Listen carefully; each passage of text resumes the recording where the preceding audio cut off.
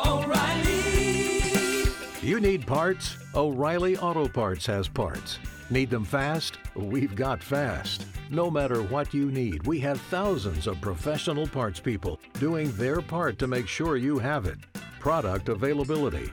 Just one part that makes O'Reilly stand apart. The professional parts people. O'Reilly Auto Parts. Hey, great to be with you. Good morning, Tim. Hope you're doing well today. In terms of the concerns about the social distancing, coronavirus, any thoughts that you might have there? It's probably going to look different in terms of what you're used to there in Atlanta. It will be. We've seen a lot of different procedures that will be changed down to the Capitol. One of the biggest things, and this is the part that probably has the biggest concern for me, is they're limiting the total number of people into the Capitol at 800. So if you want to come in and participate in the progress of how we move forward with the state government, to come early, because we're capped out on the total number of people that can enter into the Capitol at 800 during this ending up of the session with Corona. Now, the budget is obviously job one there. The House has passed, and the House was able to complete work on the budget before everything shut down back in the middle of March. What's left for the Senate to do? Well, Tim, as you look at the budget, when the House passed it, said that was just before the train derailed with the and the wheels fell off the wagon for where our economy went. So what we have done, and this is one of the great things, is, Governor Kemp has given us a lot of leadership and things, and really moved Georgia, even in the midst of the coronavirus, ahead. And what we're hoping to be able to do is to take what the House has sent us. We've been working in our different committees and subcommittees on the budget, and try to restore as much as we can. We originally thought there'd be a 14% budget cut across the board. It looks like that's going to be closer to 11%.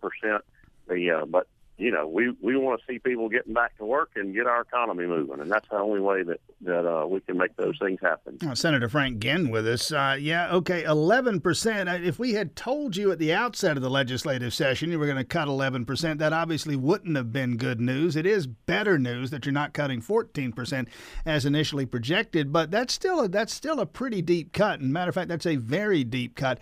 Can that be done without job cuts? Unfortunately, there will be some furloughs. In there, I do know that there'll be some job cuts. Matter of fact, I was talking to one of our attorneys in our legislative council yesterday that I had not realized had been laid off just because of the pandemic, and those are the things that are extremely painful for all Georgians, and we've seen that throughout the economy, and the state's no different. We've got to make those. Because we have a constitutional requirement to balance our budget. Lieutenant Governor Jeff Duncan says he wants a hate crimes bill. The House has done some work on that as well. What do you expect? Is that something that can be addressed in a pretty short time frame? Well, one of the things that I spoke with the Lieutenant Governor this week, we had a nice discussion. For me, I think the version that was sent over from the House has a lot of constitutional challenges. For me, I'm a believer that the Constitution has an equal protections clause, and when you say we're going to punish you more or less because you don't like purple people or green people, those are things that we need to work through. If we're going to pass a law, I want to try to make sure that we follow our Constitution and protect the constitutional rights of all citizens of Georgia. State Senator Frank Ginn, again, a Madison County Republican, represents about half of Athens in the Georgia Senate. Back to work Monday beneath the Gold Dome in Atlanta. Any sense at all how long you folks might be there? How much longer, how much work besides the budget, obviously the one thing you have to do, how many more things might you take up, and how much time might that take? Each different committee has tried to look at legislation that made it through crossover and is working to pick that legislation which will have the most impact and the best outcome for Georgia citizens, not the trying to get everything done. But constitutionally, as you know, we're mandated to no more than 40 days.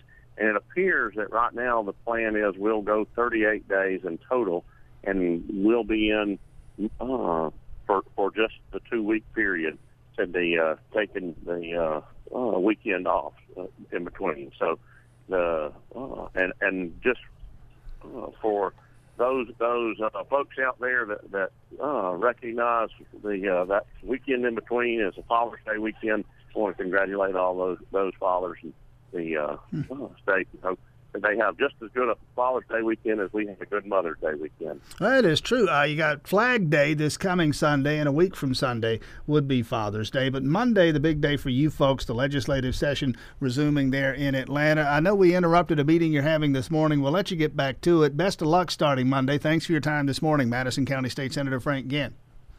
I'm going to pass along your great work to our Rotary Club here in Madison County, and appreciate you letting me be with you this morning. Hope you all have a great day, and we'll try to do the best we can down there in Atlanta for you.